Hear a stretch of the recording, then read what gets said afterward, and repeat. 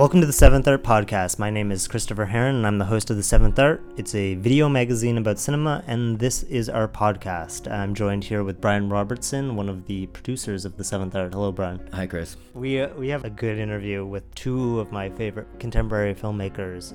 They're Portuguese filmmakers, Pedro Rodrigues and Guerra. Right. And during TIFF 2012, we were super lucky to sit down with them to discuss a film that they were presenting, that they co-directed, called The Last Time I Saw MACAO, Right. Which was absolutely one of my favorite films of 2012. Mm-hmm. And they haven't made a film that I haven't liked, so, I mean, take that with a grain of salt, Right. I guess, but it was a thrill for me, and they're... just to Joao Pedro Rodrigues he had made a whole bunch of films before he started working with. No. They've always collaborated. Guerra has collaborated on all of the films, but you make a good point that they don't always share a co-directing credit. Right. So this they've always worked together. Yeah. Wow. So China and Red Dawn would have been their two films prior to that they share a directing credit. But Guerra has been involved heavily in some of the films that helped break Joao Pedro Rodrigues in a more of a art direction.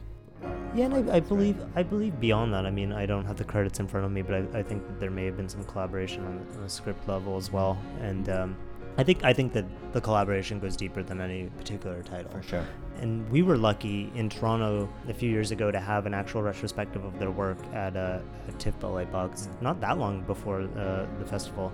That was where I was able to see a lot of these films, and they are incredible. To Die Like a Man in 2009 is probably the kind of the breakthrough for Joao Pedro Rodrigues. Highly recommend all of them, especially MACAO. MACAO is my right. favorite of all of the films, and I remember seeing it at the festival. Jonathan Rosenbaum was sitting in the row I was in, and he had a audibly positive reaction to the film.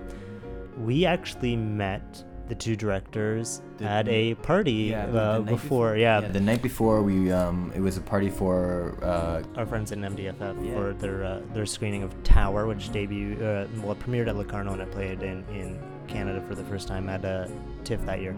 And they're very, very nice people.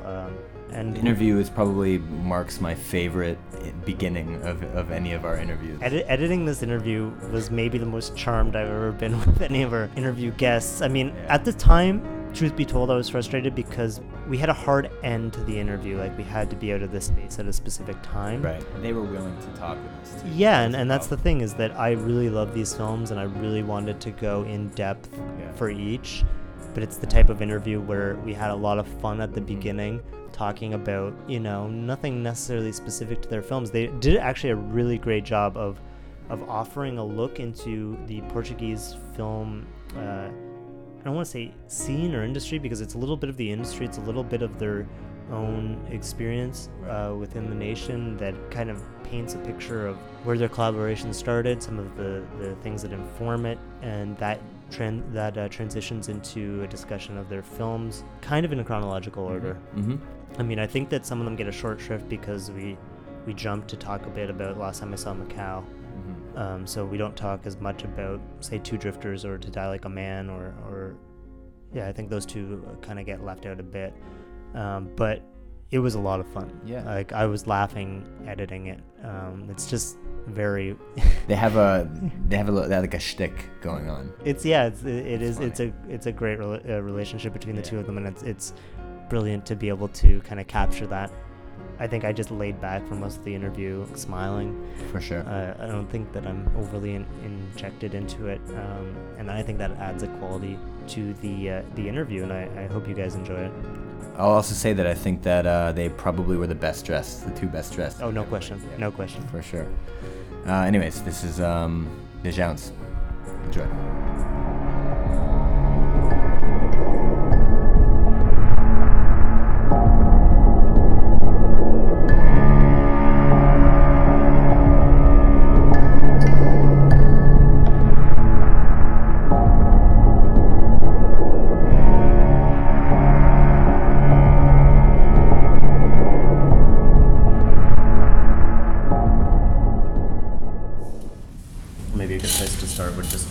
to discuss your working relationship, both prior to the films you've collaborated on as directors, and then move into those?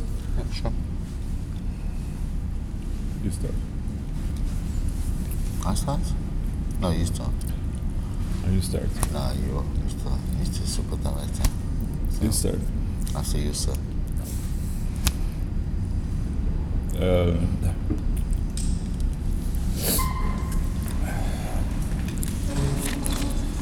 It's very simple. So we usually João Rui works. No, first thing. I can start. Yeah. Esqueces do meu nome também. Queres que eu te chame o quê? O Dan. Ah.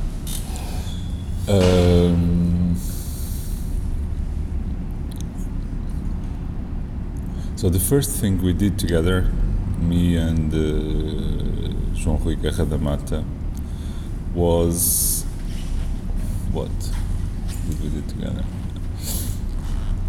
We worked in we did the costumes for a film. Yes, that's what we did. Yeah, for a friend of us, and I guess that's when João Rui started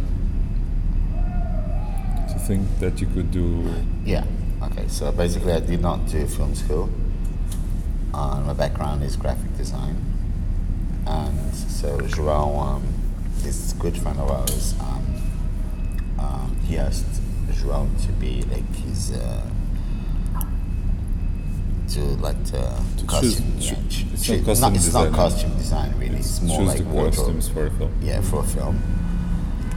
And I had just met Joao, and he asked me to be like his assistant, right? And so so that was like the first time I ever worked in a film, I suppose. And I got interested in doing it, and I started thinking about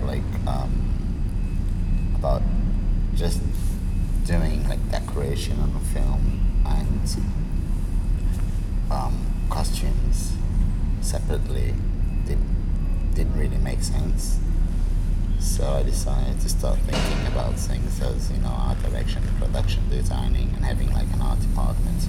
Although of course in Portugal an art department is basically 2 people, but anyway. Yeah, that's it. And then I made my first short in 1997, and I was looking for actors for that short for a long time. And suddenly I realized that the actor should be him. And so... Which was pretty weird. Yes, it was weird, and it was... Never acted. But my idea of doing... when I started making films, I didn't want to work with actors. Because I don't know. I could say that I don't like actors, or I didn't like actors, and perhaps I've changed a little bit. I don't think it's as. At that time, I really thought I didn't like actors. It was like I was very influenced by Bresson, and so that was my thing. I didn't like actors, so I didn't want to. I didn't even look into actors for the characters of my films. I was just looking for people in the streets or whatever. And I was like the casting manager for João Pedro's short film. So I was basically scouting people on the streets, clubs, wherever, and asked them to come for auditions. Casting manager seems a very but pompous word, because we were just like 3 people doing the film, or 4 people. So. but that's what I was doing actually. Yes, but so I always liked this idea of the same people doing several jobs in a film, and that's why. So I had to convince João Rui in a way to be the actor. I don't remember very well how it went. I do, but it doesn't really matter. No, So, it wasn't easy. and then we shot the film. I shot the film myself. It was made in mini DV, you say it mini DV, and then it was transferred into film. But at that time, transferring video into film was very expensive, and so it wasn't really transferred. What we shot the screen of a TV with a 35mm camera, and so that transfer looks really crappy. But at that time also the film went to Venice Film Festival, and at that time video was not there was a lot of especially experimental filmmakers that were doing things in video, but like, I don't know, more fiction films were not being made on films so much. And so in order the film to screen in Venice, we had to have a 35mm print. So that's what we did.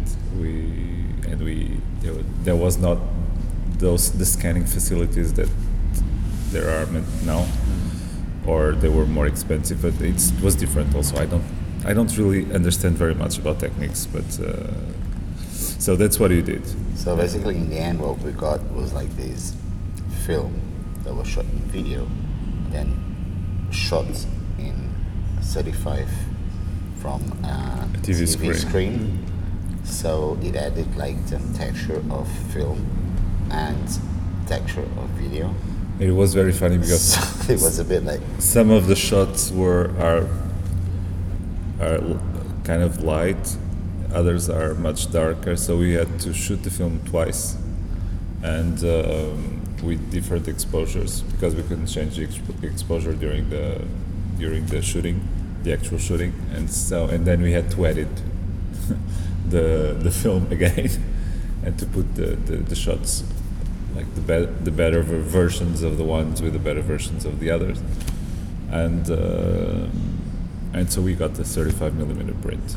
Yeah, and it went to Venice and got like a special mention from the jury, but it was kind of big in Portugal because it was probably like one of the first short films that actually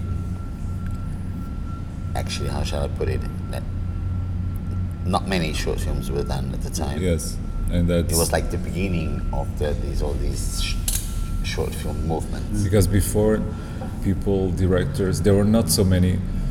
Film school had stopped for a while, and so there were not so many new directors making films, and usually directors, when they start with making shorts, because for all reasons, and so it was one of the first of those. Then now there's a lot of shorts. Yeah, but then there was like almost like this movement that the media, especially like the cinema magazines and critics, called the short film generation. And on that short film generation, you had, like, for example, Miguel Gomes, who was about to start, and because Miguel Gomes started after me, because he started. And he made several shorts. And they're difficult shorts too. Were the shorts in that period typically as formally difficult as his, or? What do you mean by difficult? Complex. They don't prescribe their meaning easily. They were very personal, Miguel's, I think. And I mean... you're talking about Miguel's one? Yeah. Okay. And I'm wondering if that was like endemic or representative of maybe that movement. I think they are all very different from... And the movement is like... It's more like a technical thing than actually an artistic movement, you know. It's what I was saying, what I was telling you about, like, Portuguese cinema. I mean, of course, it's like almost like a political thing to talk about Portuguese cinema outside of Portugal. But in my opinion, there isn't a Portuguese cinema. There's cinema that is made in Portugal, and it's very, very different from director to director. And by that time, for instance, I didn't know Miguel. or I knew Pedro Costa because I had worked when I came out of film school. I was his driver. He was finishing the editing of the film. He was preparing the print his first feature, Simon. And I don't know if he didn't have a driver's license. I don't know. I had the driver license for a very short time, and I had a small Mini, and he needed someone who would, I don't know, to get from one place to the other. And we had common friends from a teacher of us that, a teacher of his also, which is a director also called Jorge Silva Mel, that he put us in touch. And so that was also one of my first jobs in cinema after film school, was that driving Pedro Costa and also putting, nowadays as prints you don't mix films with real prints, or you don't. Back then, you mixed the film with the editing print, and so you had to make double. I don't know how to say that in English. Double exposure. No, double. You have there's the scotch. You have to double scotch in every cut. Oh. In order to be more resistant. Yeah. So basically, you would cut the original, and then you would tape it. Yeah. It's like it was like scotch, like in a steam bag. So that is really the regular thing. Like Super 8, and then, like cut, homemade thing. And then you had to make a double one on one side and on the other side in order not to fall apart the print during and then the mix. You had tiny bits of film all over the place, hanging. Yeah, because when I started making film by that, I was an assistant editor for a long time. And I was editing, by that time we were editing on film, not on video. There was I don't know what's the name. I don't even know I'm very bad with techniques, so I don't know. I don't understand anything about computers. And there was no AV, there was no Final Cut, there was nothing like that. So after that, you went. You wrote the script for O Fantasma. Yes, I wrote the script for O Fantasma with a friend of mine, and then we started looking for actors. At the same time, we wrote the script, and Joao was also helping with that, looking for actors. And that was a tough one. Yeah, and because I also didn't want to work with actors. Yeah. And there's not a single actor in that film. There's no actors. It's just people that we found after many. We approached many people, and and also that film was made with a very small crew. It was a film shot in 35, but I wanted to make a film. I don't know. I'm talking about my early work. Is it okay? Yeah, that's fine. Okay. I wanted to make a film because by that time I just talking about things that don't exist anymore. It seems like we are, I don't know. Jurassic Park. No, not Jurassic Park. I feel it opposite. Yeah, I know, but I mean, nowadays those things don't exist anymore. It's a bit like. Yes, that's what I meant. That's what I meant by Jurassic Park. Okay. By that time, there was a film stock that was 800 ASA. You say ASA? I don't know how to say it. It was it was like the most sensitive. It was a Kodak film stock. You could actually film almost without no light. Yeah. It was it was Kodak 800 ASA. I don't know. Yes, 800 or 600 or something. No, it was 800. 800. Okay.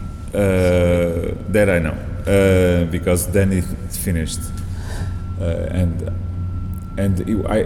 idea of that film, because it's a film about darkness, the idea of that film was to make a film with no light and shoot it at night, which was in a way a thing that doesn't make much sense. And so there was because I wanted to shoot for a long time. I wanted to shoot. My idea of when I started making films is that I wanted to make films all by myself, if I could, just not to have any other people, because I I'm still I'm a control freak, and I really control everything. And I would, if I could do everything myself, I would do it. Very happy that you actually admit that. I never said I wasn't. And so I had this idea of a very small crew. So we were like, it was a little bigger than in my short, because it was on film. So at least we had to have. That's when I met my cinematographer. Then I always work with him afterwards.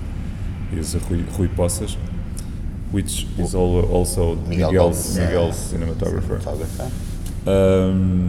And there was, of course, an assistant, but there was no lighting and no grips. We just had one guy, an assistant that took care of. We had like, I don't know, 2 projectors that we used sometimes, but we didn't have power.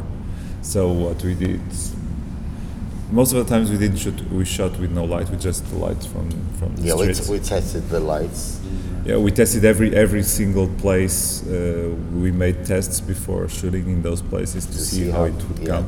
The light would react. And sometimes we took power from the poles, from the electrical poles. We asked and oh fuck. I'm sorry. It's my mother. Can I just make sure? Tô. Olá, mamãe. Oh, não estou a dormir. Estou aí no meio de uma entrevista. Eu posso ligar daqui a pouco. Está bem? Está tudo bem? Tá, eu vou voltar hoje. Está bem? Beijinho. Deus. Not to reject her call.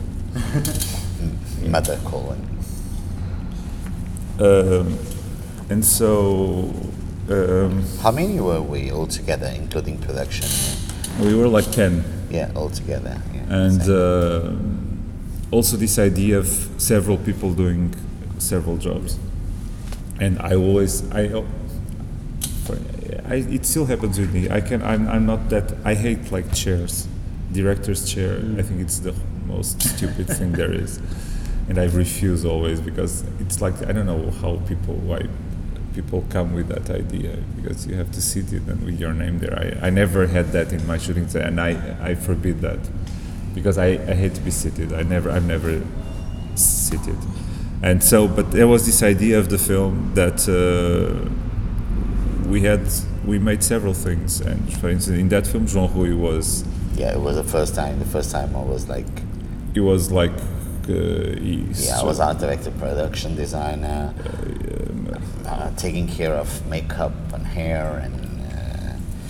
because there was something... He learned like some special effects things. I had like because there were like things with bruises and... 2 week and intensive blood course and, on special effects, makeup things.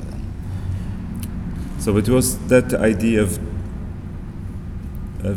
working with very little people around, and yeah, but I mean, it made sense that the film was completely dark and everything, because it was basically about the garbage collector and during the night. So there was a purpose for the thing to be shot at night. It wasn't just like a yeah, he worked at night, and there was arty, and I don't know if you saw it, but at the end he disappears in darkness. So in the end, is as if he's like conquered by darkness. I don't know if he melts into the darkness. Yeah, but it's like, because he in the last part of the film he wears a black rubber suit, and it's like he's not alive anymore. He's just a black. He's like a black spot. I don't know. He's like a black. Just melts. Yeah. And the camera doesn't follow; it stays static as he's receding right into that. I don't usually. Also because there was also one of the things I didn't want to make travelings in that film. There's no travelings. There's just travelings when the people are inside cars or. And there's not many of those, and they were made from other cars, and we didn't have rails. So I thought this will be a jumping off point that I didn't plan for, but I thought a lot about Fantomas. Fantasma, yeah. Yeah. I was thinking of the cereal for a second. Fayad. Yeah. But I thought of that when I was watching last time I saw Macau, and maybe it's the fact that there was a travel. Like I felt like that was a film that had like a beginning and an end, and there was the character traveled from one point to another, and it concluded. And they also both seem to have kind of almost sci-fi qualities to them. And Yeah, there's I mean, in Fantasma, the guy is. I mean, he's dressed as a superhero if you want to think about it. and That way. in Fantômas or Les Vampires, perhaps it's even better because in Les Vampires there's a character who's called Irma Vep. Then Assayas made a film called Irma Vep. That she's dressed in like this. I don't know. It's not rubber. I think it's like tissue. I don't know. Yeah, But they it is walk tissue. on in the roofs of Paris, and there's this. It's kind of a serial. It's like an adventure film also, and I always And like. also, there's like these comics, these French comics called Les Diaboliques, which is also like. It's French, isn't it Italian? Diabolique. Actually, I thought they were French, I don't know. but perhaps they're Italian. I don't know. Danger of Diabolique, like the Yeah. film is based off of. Yeah, I think so. No, but I like to think my films as adventure films because there's a lot of things going on and characters have to experience a lot of things in order to arrive to other places. So everything is adventure, and There's a transformation, like you said, he is kind of absorbed by the night, and all of the films kind of have that structure where there's a transformation that happens. And usually it's for a character, and I think that's true for Last Time I Saw Macau, but it's also a place. The place is the character that's transforming as well. perhaps in Última Vez que Vi Macau, perhaps it's more the place Yeah. that goes into mutation. I even like to use the word metamorphosis. I think that is something that is like in all my films, the idea of you have to turn into something else in order to change and in order to advance. I don't know how to say this. And that's Fantasma is like that. In my second feature, there's this girl that turns into a guy. She's possessed by a guy. And my third feature, there's this old transsexual that doesn't want to change. And that's precisely the drama of the film, of her drama, and in this. And again, the metamorphosis of the body and changes. She reconstructs her own body in a way, and that is her doom in some sense.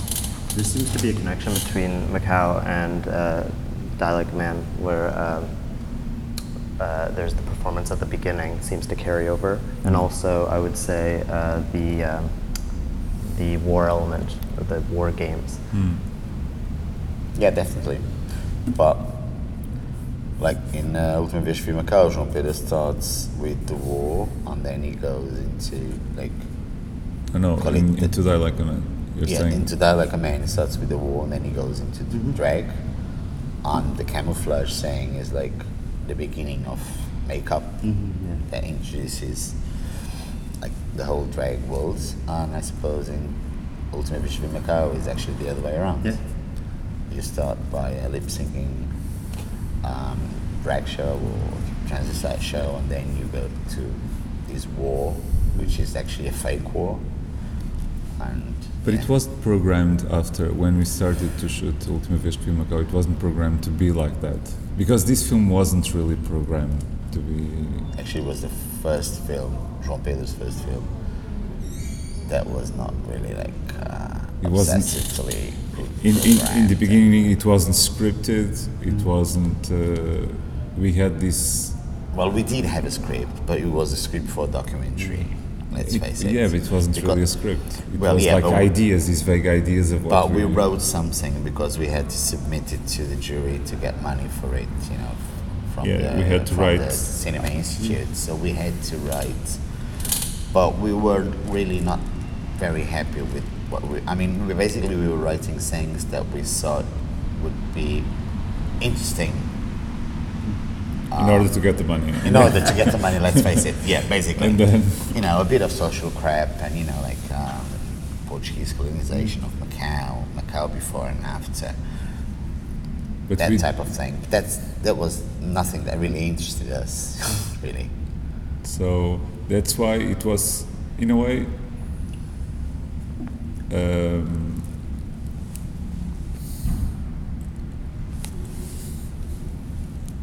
I think in a way or rediscovered the way of doing, or I didn't want also, how to put this,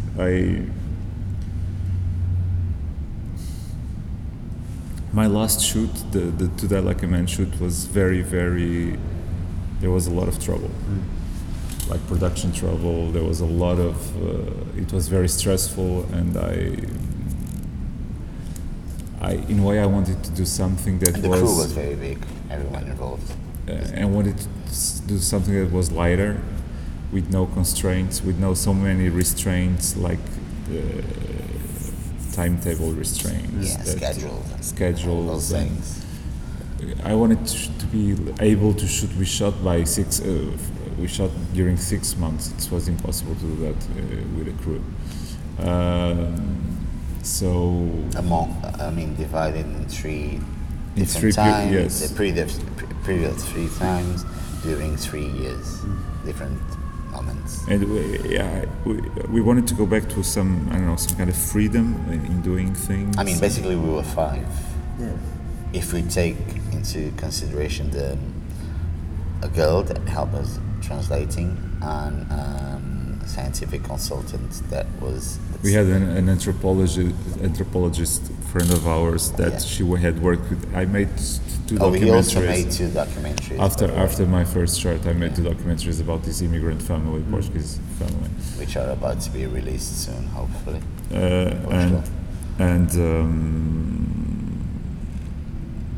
So it was great. We were 5, so we had these passes that the Chinese Cultural Institute of Macau gave us.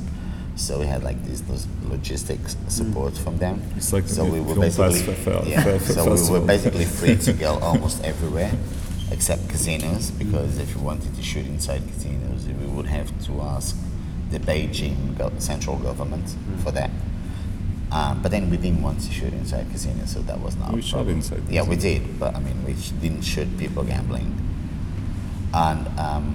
And then specific temples and stuff, we had to ask for special permits. But we're basically free, and and we were 5, so we would just carry things around and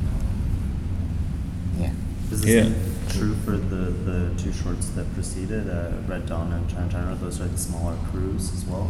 Well, Chinatown, China, China, it's a bit different process actually. Because it's a total fiction. Yeah. So and it was shot in Super 16. So that one started as I wrote the script for that short, and then I worked that script. Actually, I wrote the script for João Pedro, for João Pedro to direct it, and then we reworked the script. João Pedro and I. Sorry. It's raining. Okay, cool. And then João Pedro asked me to co-direct because he thought that I was so involved in the whole process that he asked me to co-direct China. The Red Dawn was different. The Red Dawn, we were already in Macau, and we were going. One of the times we were in Lisbon, we were going through the rushes that we shot about Red Dawn, and we started thinking that it would be interesting to make just a short film about that. About the red market. About the red market. Which is a market. Because it's a very specific thing, and also we wanted and we thought the images were so powerful, we did not need any voiceover or whatsoever. And then, as I think we've said that, but I was reading Jane Russell's autobiography at the time because we were like preparing things for the last time of MACAO. And one day after shooting, like in the afternoon, we got like the Portuguese and English newspapers, and the headlines were like Jane Russell's dead, the lady from MACAO just died, and blah blah blah. And I mean, we had Steinberg's MACAO on our heads since ever, and Jane Russell obviously. And I was just read her autobiography where she says that she was basically meat for cinema. And then we was watching the Red Dawn images and the idea of The Red Market. The Red Market images, and the idea of flesh, basically flesh and stuff. So and so we decided to do this documentary, but with these viral mermaids going in, and Because the idea was to also, in a way, it helped. It was the first approach towards this new feature, and because it was a very hard film to put together and to edit, and so it helped us.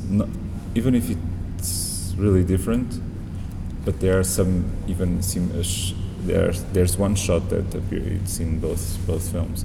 And also like the mermaid, although it's a different mermaid, but we got the mermaid. It's a different shot of the mermaid. Yeah. I thought I saw that, but I wasn't sure. Yeah. And so it helped us in a way to approach this new film.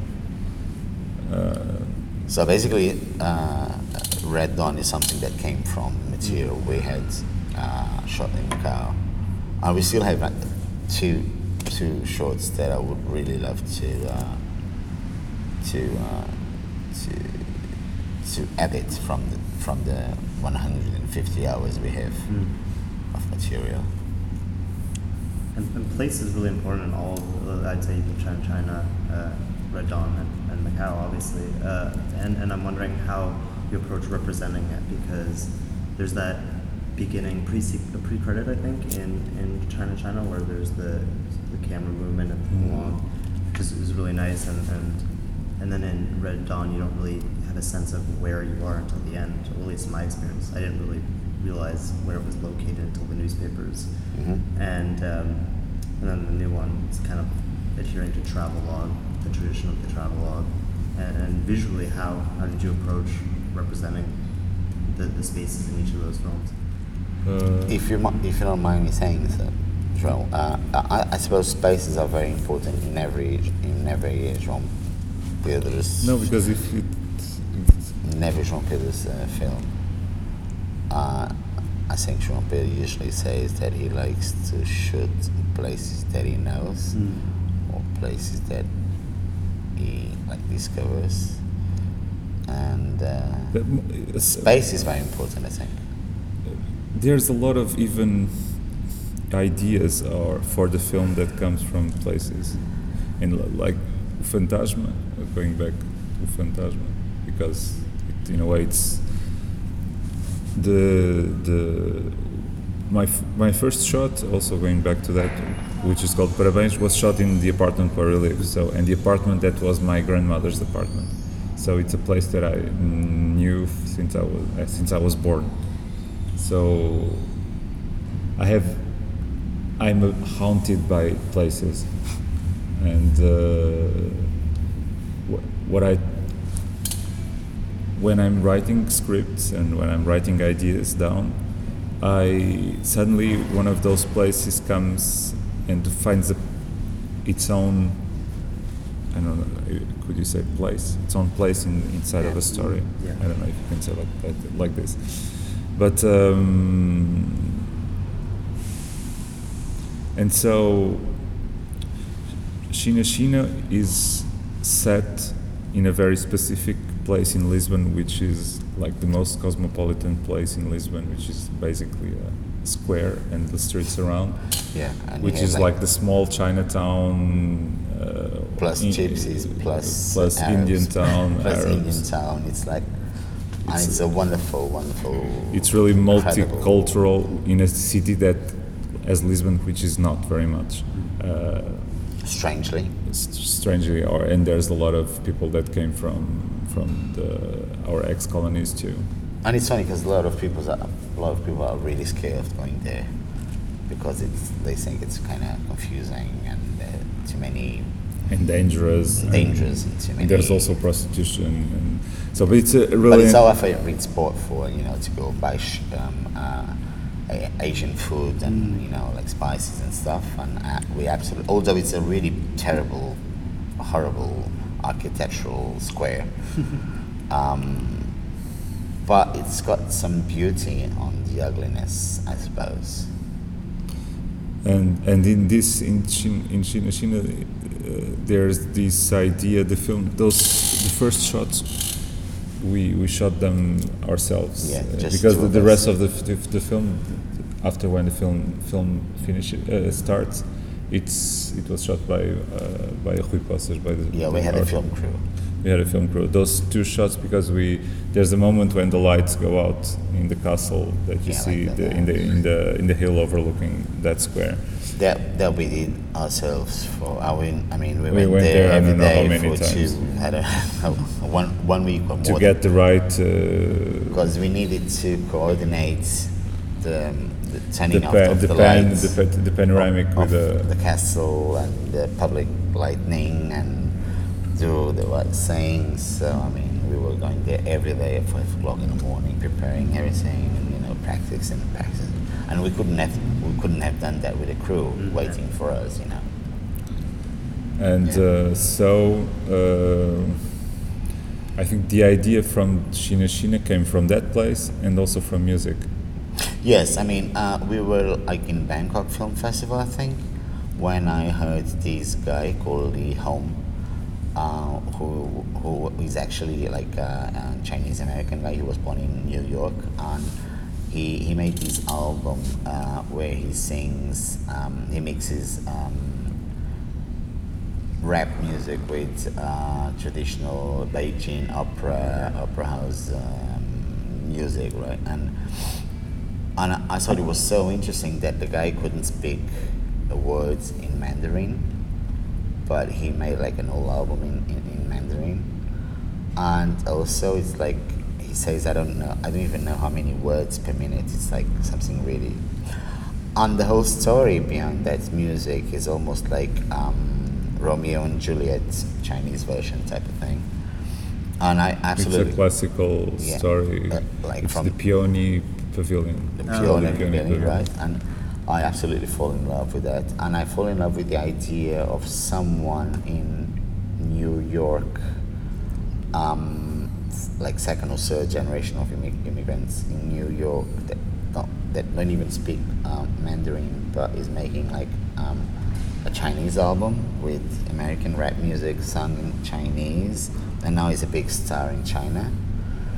And the whole concept, the music for me was like really important, because I wanted to have like to portray this like family of this girl that wants to escape from husband and family ties and Chinese hardcore strength.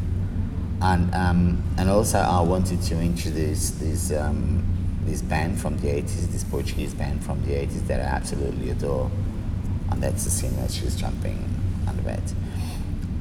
Which is called Pop del Art, Yeah, and it's they were called Pop del Art and friends of us. Yeah, and they're friends of us, yeah. And so basically it was, I had these two musics, and then, yeah. And then it was really important, the space. I really wanted to have like a traditional Portuguese house, but contaminated by Asian elements, Chinese elements. And how does a different culture occupy a space that actually was designed for a different culture? Well, anyway. And then that we went back to places that João Pedro No, his knows. father. Places where João Pedro knows. Again, places very close to our to our flight. Yeah.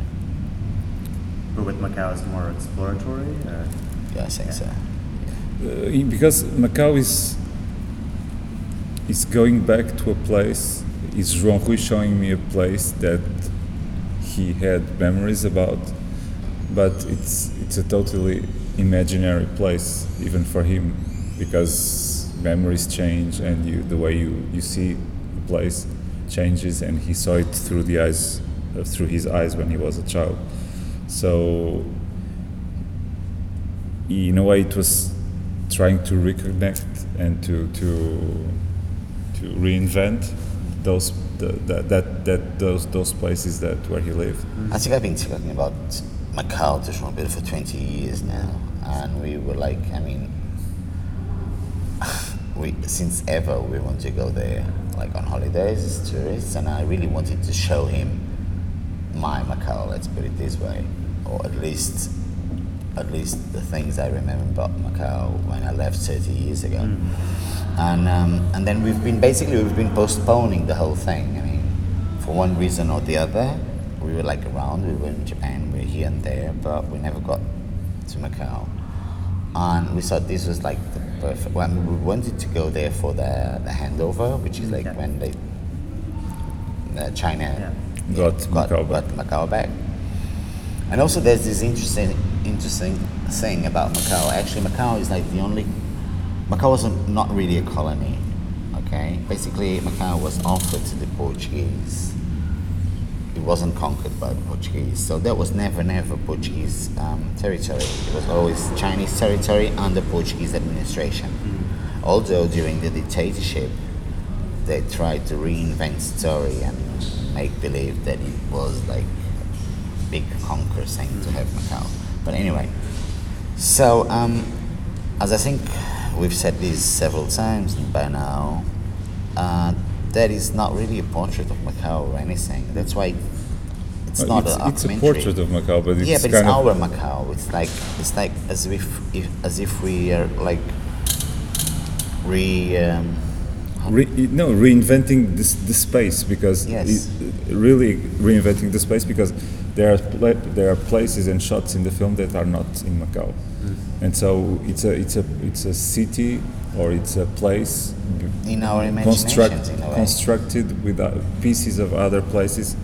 Mostly is Macau, but some shots are shot in Lisbon, for example. Oh, really? Yeah. And or in other places in China.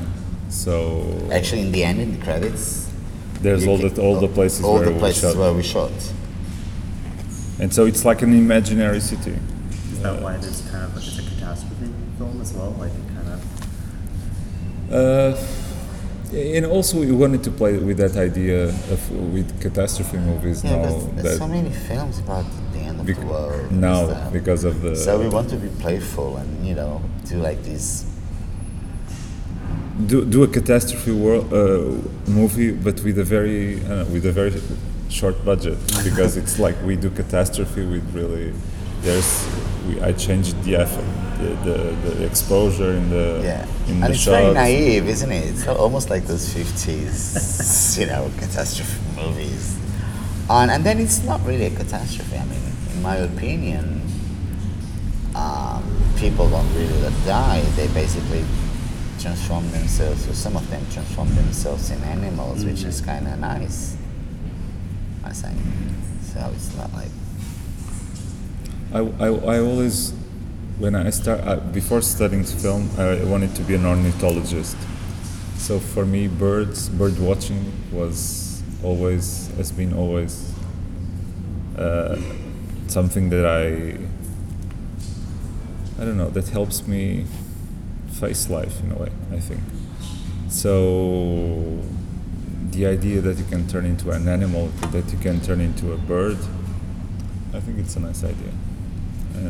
And basically, I mean, I turn into a cat, black and white cat, which is like the black and white, exactly, it's an exact replica of our cat. The cat that appears in João Pedro's first short, Parabéns. And actually, he died during To Die Like a Man, and the film is dedicated to Sonic, the cat, and then that cat is actually a girl, and her name is Candy. A real name, like The real name of the cat is Candy.